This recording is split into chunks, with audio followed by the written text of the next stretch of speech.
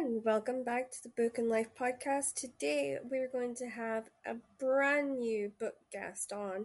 Whether they're an author, an editor, a producer, you'll never quite know, so you're in for one hell of a ride. But today I just have to do the adverts and then I'll get us straight into that most important conversation. And as we do every week, I'm going to read The Shadow, which is part of the Time Guardian series, and this is book 4 from Marianne Curley. The battle is over, the war is won. The prophecy complete, but life can't just pick up where it left off for Ethan, struggling to cope with tragic loss. At odds with friends in the guard, he finds himself adrift, jumping in shadows and sensing someone who can't possibly be there. Blaming herself for the goddess Athena's death, Giselle swears revenge, to vilify the Immortals' plan for world domination. But Giselle hadn't planned on love, and that leaves her with an unbearable choice. Should she follow her heart, or the strings of a goddess short on praise but high on expectation, who continues to pull her from the grave? As the Guard and the Order battle through the past and into an impossible future, darkness lurks round every corner. The fight for the world's survival rests with just one. Is it friend or foe who stands in the shadow? And just a reminder that The Price of Freedom by Rosemary Rowan, is being donated to the Ukraine refugee crisis. And here's the blurb for her book. It's one of her Roman British crime series, which was written under her maiden name. All editions can be found online where all books are sold, even her agents donating her commission. Sorry, I don't have the blurb for that, but that's what she's doing. And now, without further ado, let's get you to the guests. And welcome back to the Book and Life podcast, guys. I promised you an incredible guest, and I can tell you it was worth the wait to get him here, to get him on, to get him talking to you, to get him to share what I think is an unbelievable story. So without further ado, everyone, please welcome Chris Aslan. Did I get that right? Yeah, Aslan. Yeah. I always screw up one guest's name a week, so I'm like super excited when I get it right. So yeah, tell us about your new book and what was your aha moment in regards to it? Well, I kind of had to take a step back. So I ended up living in Central Asia, traveling across. First of all, I traveled across the Silk Road as a student, but then ended up moving back there, and I ended up starting a silk carpet workshop. It was a project working in conjunction with UNESCO, and we were reviving 15th century carpet designs and reintroducing natural dye techniques. And so I really gave my heart to this community that I lived in, that I was part of. And then I got kicked out in quite a horrible way. And whilst languishing in the transit lounge in Tashkent for a week, I started writing a Carpet Writer Kiva, which was the first book.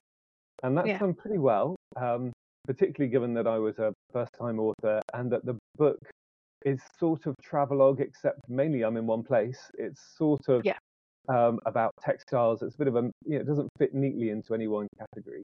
So I've been thinking for a while, I'd love to do some kind of sequel, because after I was kicked out of Uzbekistan, I then worked with yak herders in the high Pamirs of Tajikistan for 3 or 4 years, teaching them how to comb their yaks to their cashmere like down. So I really got to know about nomadism. And then got kicked out of there as well, got accused of being a spy. Not even a spy for the UK, I was a Swiss spy. I don't know quite where the Swiss bit came in. Then I ended up, we think it's because I worked for a Swedish NGO and they mixed up Sweden and Switzerland, easy mistake. And then I ended up living in the world's largest wild walnut forest as well for a couple of years in Kyrgyzstan. So I thought I'd really love to sort of tell the story of what I did next, if you like. And I began working on it, and it just wasn't working. So I said to my editor, look, I think I don't know, I don't think I know how to write anymore. Something is really not working here. And so I passed it on to him, and he read through it, and he said, Chris, the writing is great. You just don't have a story. Like, you haven't got that overarching Yeah. narrative. You've got anecdotes. So I shelved it, and then for a while now I've been lecturing for the Art Society, and one of my most popular lectures is looking at these three textile roads that tangle their way across Central Asia. So everyone's familiar with the Silk Road, we've all heard of that, even if we're not Mhm. sure what it is. Um, but I started to think, actually, there was this wool road that enabled nomadism to take place in this area in the first place. And it was, um, nomads crossing areas where there were no trees and no shelter, and where it was vast distances of grass steppe land. So they would have to do it in winter as well as summer. And Mhm. of course, they would die of exposure if they didn't have some kind of way of keeping warm. And so they figured out how to have houses that they could travel with, that they could transport, that were light enough to travel with, but also warm enough to keep them from from freezing to death. And those were houses made from wool. So felt is how they did that. So I started to think about, there's really not just a silk road, there's a wool road as well. And then I thought, actually, there's a cotton road, because I'd done quite a bit of research into how Russia had invaded Central Asia and why. And it was largely because of its cotton growing potential. And then looking Yeah. at the history of cotton, I'd spent time in Moynak, for example, which used to be this beautiful little port on the edge of the Aral Sea. It even had a little airport so that Soviet apparatchiks could fly in with their families and enjoy the seaside. And now it's considered to be one of the worst places on the planet.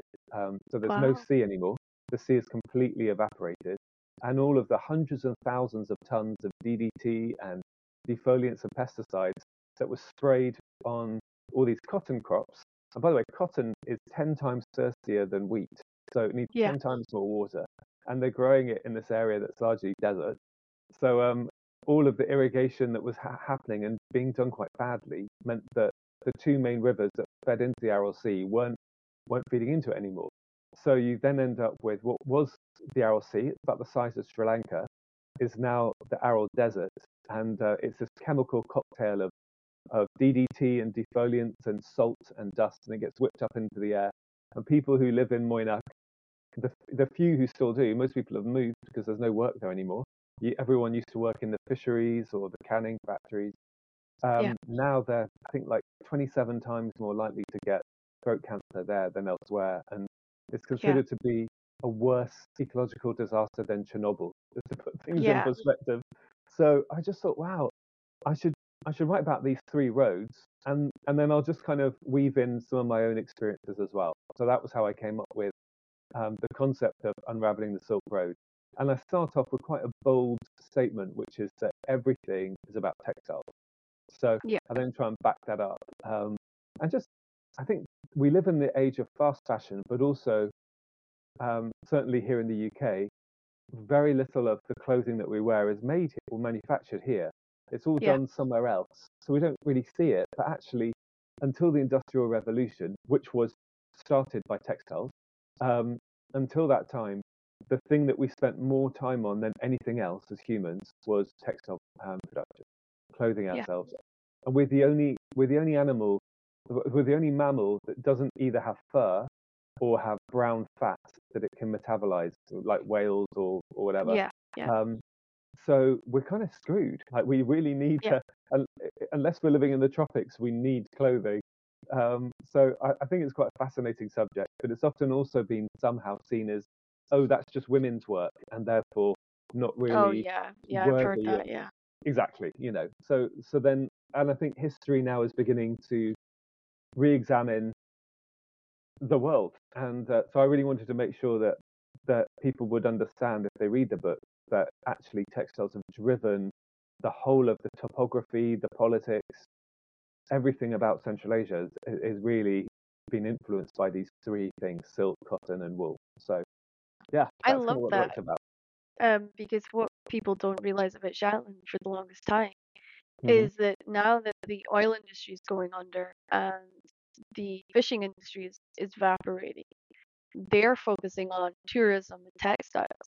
Yeah. And Shetland wool and Shetland knitters and Shetland sort of the whole situation with textiles in the island is being sort of pushed forward. And I was lucky enough, I grew up with a grandmother who was a professional knitter and was Mm. actually of the family of the Jameson wool factory. And there's kind of this legacy in Shetland where the wind is so bad. Like it cuts through some of the biggest snowsuits you'll ever find. And yet if you put on a Shetland jumper, just a Shetland woolly jumper, it can't cut through it. It Yeah. does not get through no matter what it tries. And I thought that was always fascinating to me to see how Shetland sheep, who are very suicidal sheep by the way, can produce this particular wool that not even this the Arctic winds, the really North Pole winds, Hmm. these frighteningly strong winds could get through this really sort of stubborn wool material. And I I really thank her for that because she taught me about creating threads from Shetland wool so that your blankets, if you're in the house, would be warmer, and how you could do that, and how making and knitting blankets for the house and tapestries for the house and that sort of things helped keep the warmth in at a time where in Shetland we didn't have the insulation, we didn't have the same protections that we do now. But it was fascinating for me to hear and grow up with that as her main push and her main focus. Mm. Yeah. Well, I mean, if we look at sheep are Yeah, fascinating in that the we know that all sheep, including Shetland sheep, there's about 260 varieties or breeds of sheep, and much yeah, more if that's you right. do Yeah, crossbreed. And they all have two common ancestors, and one of them we don't know, doesn't exist anymore, it's extinct. yep, And the other one is the Asiatic mouflon, which looks much more like a goat. It's got like massive horns, big yep, beard, but it's not fluffy. So wool is something that we have done to sheep.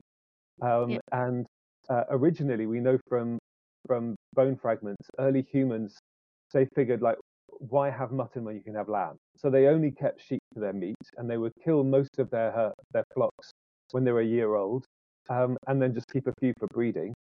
And then we start seeing that pattern shift when they realize that sheep have these side benefits. They produce milk that you can use, dung, which is really important in places like Shetland where you don't have enough fuel from yep. wood and so on. And same for the nomadic steppe.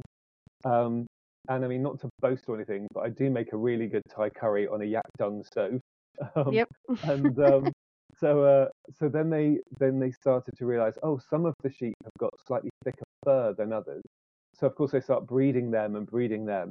And we don't know when the first sheep came along as opposed to proto sheep, things that we would recognize today as sheep.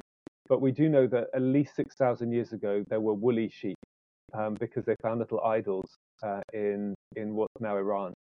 Mhm. And so, of course, now most sheep can't even molt.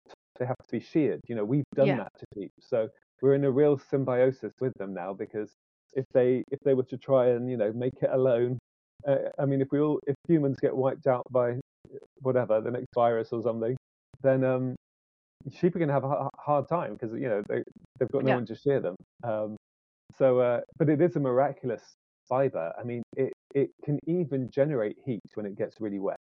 So yeah, if wool yeah, is really wet, it makes heat. I don't understand the chemical process, but it does, and it's one of the most fire retardant fabrics there are. So now that's right. every single ship and plane and train, all of the carpeting in there will be wool, because it just doesn't burn.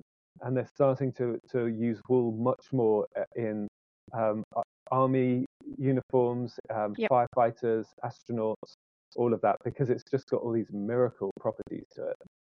So yeah. And I love that because when we looked at Shetland wool, one of the things that we wanted to do was try to thin it down even further so that you could have the ones that make the jumpers, but then you could also have like the version that would make the threads. So you Hmm. could then embroider, you could then expand upon what you could use it for Yeah. into other things. But what people don't realize is cutting Shetland wool is really hard. you have to have really seriously sharp scissors, like Yeah. fabric Yeah. cutting scissors.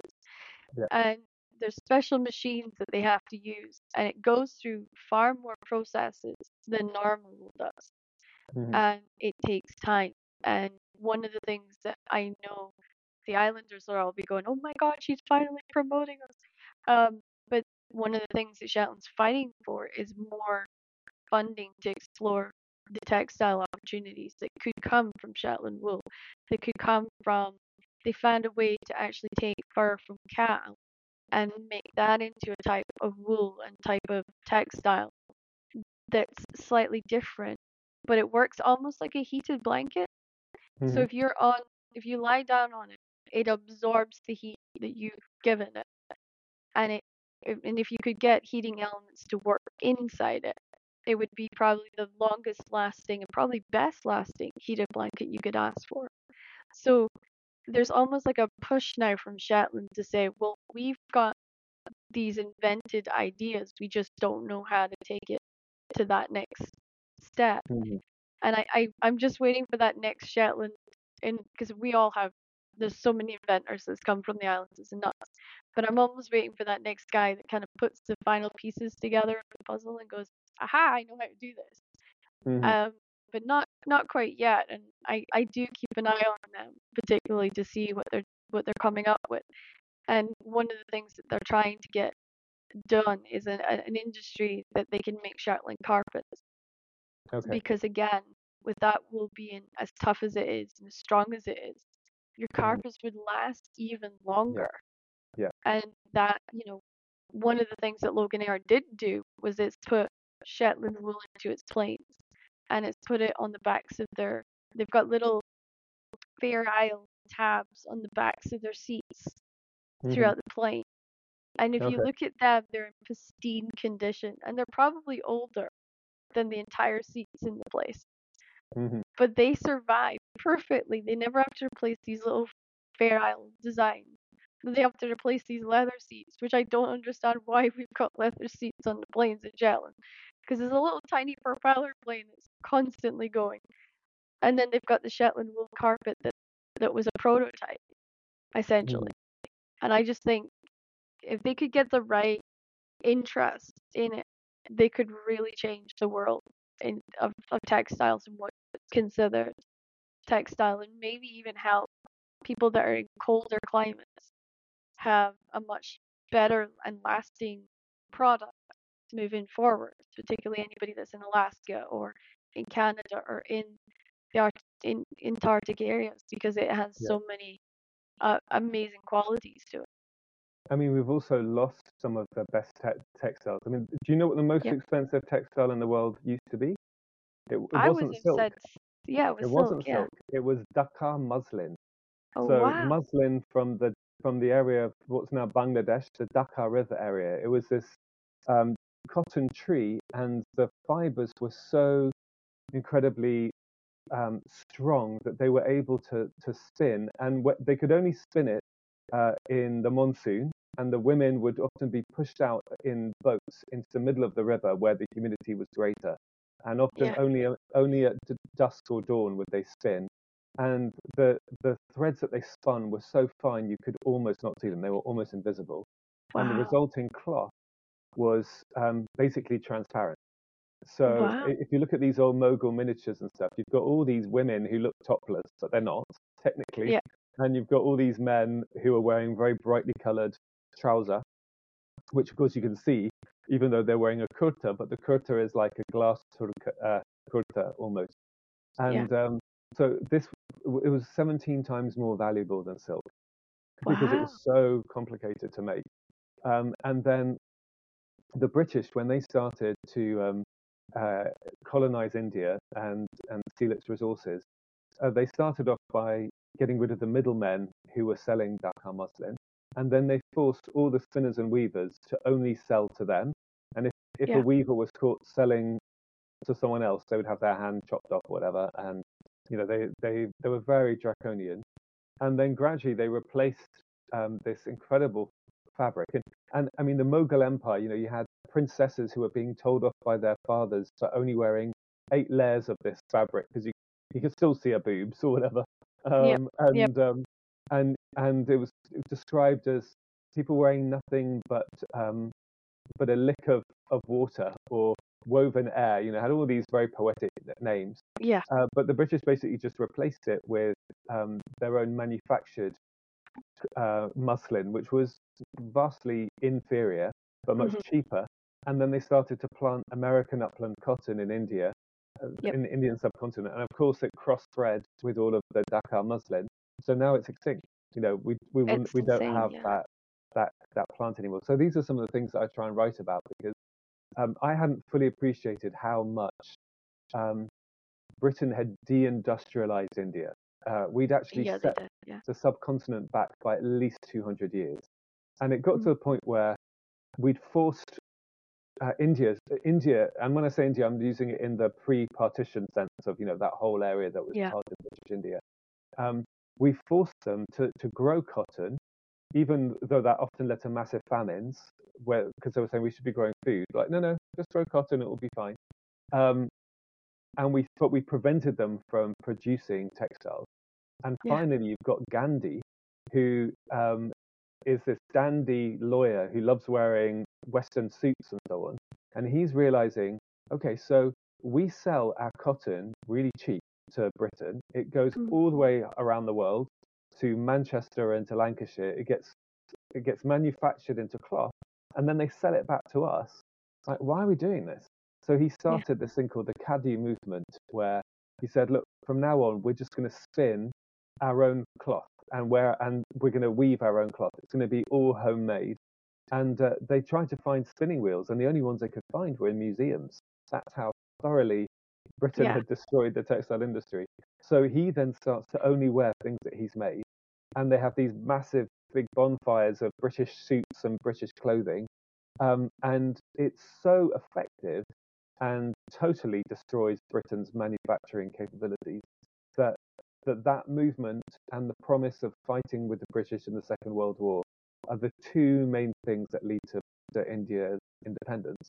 So if you look at the flag of India today, right there in the center, it's got a cotton wheel because I cotton has love played that. such an Yeah. important role. So there's just a lot that people haven't realized, ways in which textiles have been part of their lives and history and so on. But I also, know it's incredible because when I I found out the same as you when I did the whole sort of history at school and about how the cotton industry was, and then of course I went home and I said to my grandmother about it, and she goes, "Well, don't I have a story for you?" And she sort of kind of really drew me into the whole. This is how the island has survived for so hmm many years without outside influences, and yeah, it's fascinating to me that Britain's best kept secret is that tiny island to the north that they literally got as a wedding gift from the Norwegians. And the Norwegian royal family, I'm pretty sure, regrets it because they had no idea about oil fields or anything like that. yeah, And here's this little island that everybody forgets about, and it's still surviving and it's still creating this amazing world just yeah, within its borders, within that tiny little area. Um, but I think, to be honest, if when we're looking at the future of textiles, looking at the future of how we're going to push that forward, and how we're going to make things safer, and how we're going to make things last longer, and how we're going to combat a lot of these um, environmental things, textiles is mm. going to be a huge part in that. Well, you know that textiles are the second largest polluter in the world, Yeah. after the oil industry. Yep. So we're now getting whole valleys that are filling up with clothes that are made with synthetic fibers, so petrochemical clothes, and no one wants Yeah. them. Like, there's this myth that, oh, I'll just buy something, wear it for a few times, and then give it to charity. Um, I mean, there's just, because we live in the age of fast fashion, we're not appreciating actually No, we're not. all these clothes do cost something. If you look at how many liters of water it takes to produce just one pair of jeans, it's a phenomenal amount. Yeah. Um, and why are our clothes so cheap? Somebody's paying, just not us. And you look at the Yeah. conditions in places like China now, and especially where slaves are being used, Uyghur slavery, and America's done a very good job of ensuring that every single importer of Chinese manufactured goods has to prove the onus is on them to prove that it wasn't made by Uyghur slave labor. Yeah. And so, yeah, we need to get into a world where we mend. There's this great book called Worn that came out, I think, a year or so ago, and the woman who wrote it from New England, and she writes about going into some of the old houses that are now museums, and they don't have wardrobes, they just have a hook, because you would wear the same clothes Monday to Saturday, wash them on Saturday, hang them up to dry, and put on your Sunday best on Sunday, and you just needed a hook for your Sunday best. Yeah. Whereas now, we're needing larger and larger wardrobes because we just have so many clothes.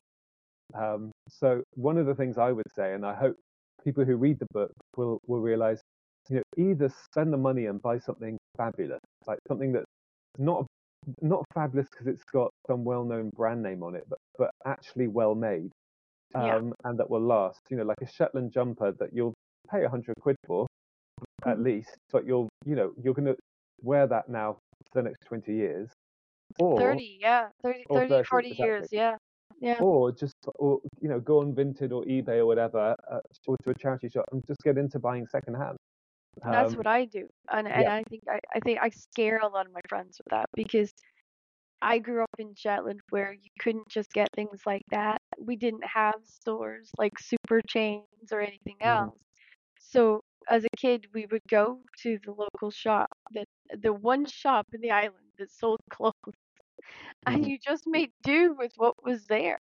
And yeah. I have jeans that I still wear that I got at I was 13. I was 13 years old and I still wear that same pair of jeans to this Well, day. they're the height of fashion now, aren't they? So I Yeah. think it's all come And back I in. never stopped wearing them. And my friends from the States, they just can't even comprehend.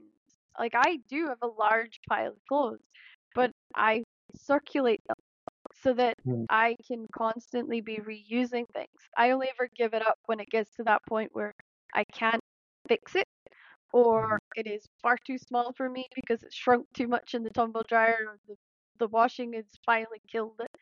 And then I will replace it with something. But that's what that pile is so that I can go for years without having to buy anything new and I can work through it. Like I've got a Shetland Christmas dress that I think I've worn for years now. And it looks brand new. Still to this day. It's been washed mhm. maybe several hundred times. And it still looks brand new. And it is the best dress ever because it certainly keeps out the cold. And I love that dress for the rest of the time because I knew who made it. I knew where it came from. I knew the sheeps that I essentially gave me it. And it just meant so much more. And I think I'm hoping that like people my age, I'm 34, but I'm seeing there is people starting to get into that train of thought, and particularly in my generation, and are trying to implant that in kids that are following us. That this is the way forward, that this is maybe Mhm. the best way of helping the environment if they're serious about helping the environment. But I think we're still going to be in an age of social media and all that, which plays a huge part in our lives and does challenge the things that we want, the things that we see all the time, and the attitudes of different countries and different cultures compared to our own. Yeah, yeah. Well, good for you for recycling and mending. That's what we need to be doing more of. Yeah, Um, and I make a lot of my own quilts just oh, for the lovely. sake of knowing that I spent the time. Like, and I give quilts I make to other people so that they have something that's treasured, that's something that somebody's made for them, that it Yeah, has value to them. And I think that's another attitude we need to kind of get into is appreciating that even though we might not know the person that's made our clothes, but somebody sat there and has made it. Somebody has mhm, sat there and sweated and probably cried and stuck their finger or run over their finger with the sewing machine or whatever it is and has put that effort in to give us the stuff that keeps us warm or that keeps us cool in the summer. And that's important. yeah. I think the So, other thing that I was hoping to achieve with the book was yeah, also to get across that um, textiles can be an adventure, So Yeah, for they can. me, working with yak herders, um, I had so I, I've had a gun pointed at me whilst naked. I've been stung by a scorpion on the heart 3 times. I've been dodging bullets in Afghanistan. I've been in I've held a snow leopard in my arms. All these sorts of things that I wouldn't have experienced if I hadn't been living in Central Asia, and if I Yeah, hadn't been doing the sort of things that I was doing with of textiles. course. So Yeah. definitely want to get away from the idea that textiles have to be all kind of twee and cozy, because Mhm. it can be that, but it can be Yeah. lots of other things as well. Anyway, And it is more than just a woman thing. Like I feel like that needs to be out there. This world is, we're all about equality and we're all pushing for equality. But part of that equality and part of understanding that equality is realizing that we shouldn't be making stereotypes about what jobs both men and women can do. And I think hmm that's an attitude we need to keep still pushing and keep saying, it's not weird for a guy to be interested in clothes. It doesn't necessarily make him gay because he's interested in textiles or he's interested in finding out how the clothes he loves was made. That's not a weird thing. That's something that's part of human nature. Um, and I'm one of the biggest advocates for that. I think I've spoken up in a number of different worlds in a number of different societies and said, why are we making such very human, natural things into stereotypes and into things that minimize people and force people to feel labelized and oppressed? well, I think in some of the Scottish islands it was the men that did the knitting, because they would be fishing during the fair weather, and Yep. during foul weather they spend the evenings making their thick jumpers, which they would leave the lanolin in, and when you Mhm. leave that natural grease, it does make for a fairly ripe smelling It does. sweater or It jumper, really does. but it will make something that's breathable and also water repellent or waterproof. So Yeah. yeah, And I hate to tell everybody, but when you are wearing a Shetland jumper, you know you're wearing a Shetland jumper because no matter how much softener you put in it, you know it's come from Shetland. You can smell the peat, you can smell the sea, you can yeah, smell the salt, and sometimes you can still smell the sheep. yeah, yeah. It does take a few washes to get rid of the sheepy smell, but it will last, and it is.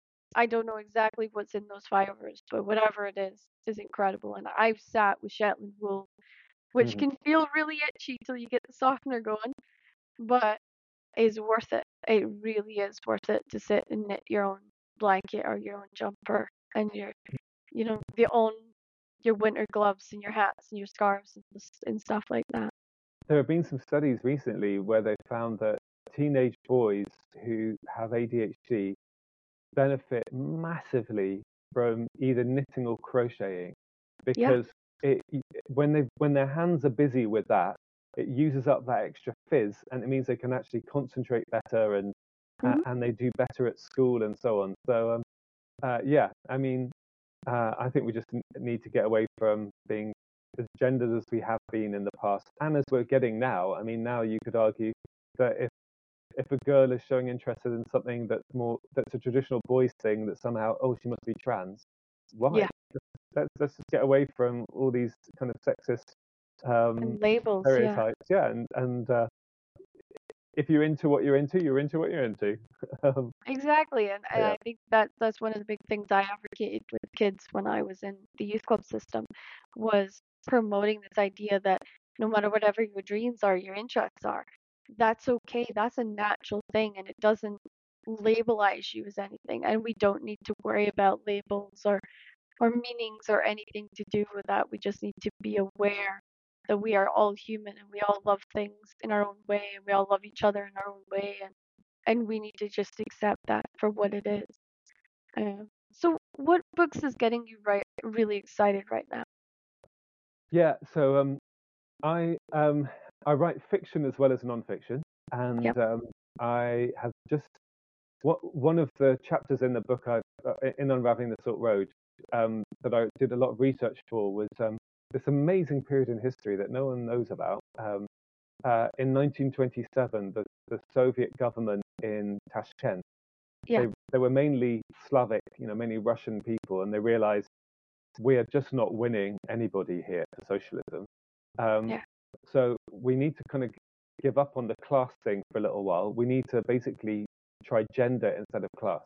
So they decided the oppressed people here are not the proletariat, it's the women. So they had this big campaign to try and get women to unveil themselves, and they couldn't force them to. They couldn't make it a law. But at the same time, they were very coercive and very persuasive. So they had the power of the media and posters and propaganda. And of course, as women started to unveil, they were then getting killed by their husbands or by their Yeah. fathers and brothers in shame killing. So I've just done my first foray into crime fiction. So I've just Oh, written a wow. novel Yeah. exploring this world, and I've got an Uzbek woman as my protagonist who's caught. She works in the women's department, and she's caught between this kind of Slavic world and then the world that she's come from, and doesn't really fit in either. And then when someone that she loves is murdered, she decides she's going to find out who did it and make them pay. So Oh, wow. so I've been trying to read a bit of crime fiction as I've been writing it, and especially looking at crime fiction set in the Soviet Union. And nearly always they're set in Russia, novels about the Soviet Union, rather than any of the other parts of the Soviet Union. And they're usually from the 60s, 70s, rather than earlier. Hmm. So I've not found much, but I've really enjoyed Owen Matthews, who's written a trilogy Yeah. of sort of spy thrillers that are really some of the better ones, I think, to come out recently. And he's got a Russian background as well, so I think that helps. It Yeah. feels like he's done his research, because I've also read one or two where I just, oh my gosh, this is just rubbish. Not just Oh, in terms of there is writing, but several of those. Yeah. yeah, when they haven't quite got it. But I am I was just in Central Asia because I take tours there, and so I thought I'll give myself permission to read something that's nothing to do with research for the series I'm working on right now. Hmm. So I ended up reading Demon Copperhead All by right. Barbara Kingsolver, and absolutely loved it. So I don't know how much. I don't know if you're familiar with the story or how it came about, but I've heard uh, snippets about it. I just haven't had a real sort of chance to dig into it and to kind of understand it, I would suppose. Yeah. okay. Well, she's from West Virginia, Hmm. and that's the area that it's the butt of everyone's jokes about white trash and hillbillies and rednecks and so Yep.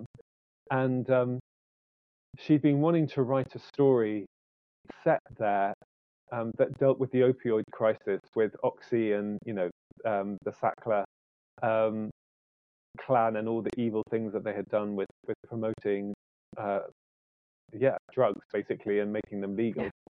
So she was trying to figure out what was going to be her in. So she knew what the theme was going to be, and then she was in England visiting not Charles Dickens, Charles Dickens's house, and suddenly it came to her. She thought, yes, it's got to be David Copperfield. So she takes the narrative beats, if you like, Yeah. of David Copperfield, and transplants it all. So it's still very much its own story. It's not, but it's its own story, but it's also paying homage. So David Copperfield becomes Demon Copperhead, and Uriah Heep, who's one of the characters in the original Dickens, becomes U-Haul Yeah. Pile. And so there are nods. The names aren't the same, and nor should they be, of the characters, and the characters aren't the same either. But Hmm. what I really loved about it is I thought she captured the voice of a horny teenager really, really well. Yeah.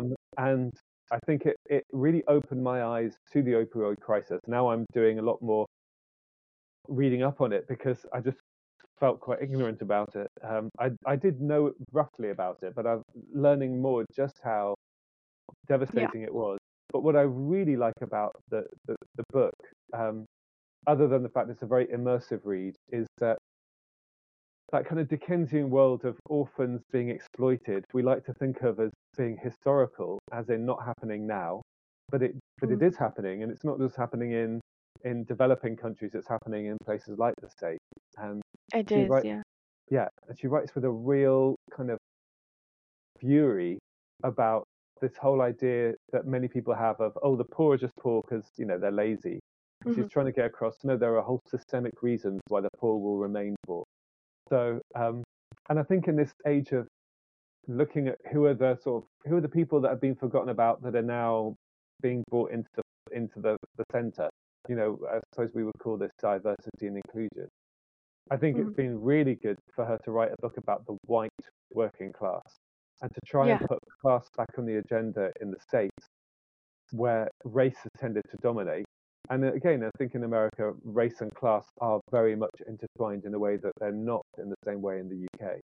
But I love the fact that she's really writing with fury about if you are working class, in this case, white working class, it's pretty hard not to say working class. Yeah, That, no, that that is your is lot. true. Yeah. I love that. So, what is the readers got to look forward to with you moving forward? What projects are you most excited about to share with them? Yeah, so I'm a bit eclectic in my reading taste, but also in my writing as well. So at the moment, I've been working on this book. The working title at the moment is The Unveiled Assault, and Okay, cool. so that's this story of this kind of murder mystery, and I'd like to do a sequel to it as well. I've kind of got 3 books in mind. Um, I've also done something that's so it's Christmas related. It's called Frankincense, and I Oh, really wow. wanted to explore some of an imagined backstory of um, someone who was part of the Magi party that made their way westwards to Bethlehem. Um, and but also I thought, I mean, you've got to have something new because it's a well-worn story. I think everybody knows Mhm. roughly. Most people have been in a nativity play at some point in their childhood. Um, so it's a story of a grandfather who tells his grandson, you've got to come with me on a journey. And the grandson's a kind of little pampered fat boy who has no intention of the hardships of travel. And he says, "Why do I need to go?" And the grandfather says, "Well, I'll tell you as we go." So it's 2 narratives, Oh, I love that. Yeah. um, and I really enjoyed writing that. So I'm hoping that will come out at some point in the next year or so. But that'd be cool I project. will look out for that. We'll have to have you back to talk about that because I think that story is so unique compared to what else we're seeing out there right now. And I think it's a good one for reminding us all that we're slightly different in our Hmm. own sort of generations. And it's more like a generational story too. And I think that will really resound with a lot of readers right now. Great, thank you. No problem. Well, you survived the Book and Life podcast. Told you it would be really quick and painless and easy. Guys, you're going to want to come back next week as we've got another amazing bestseller who's coming on to have a chit chat with us. But for now, please everyone be safe and we will see you all again on Monday.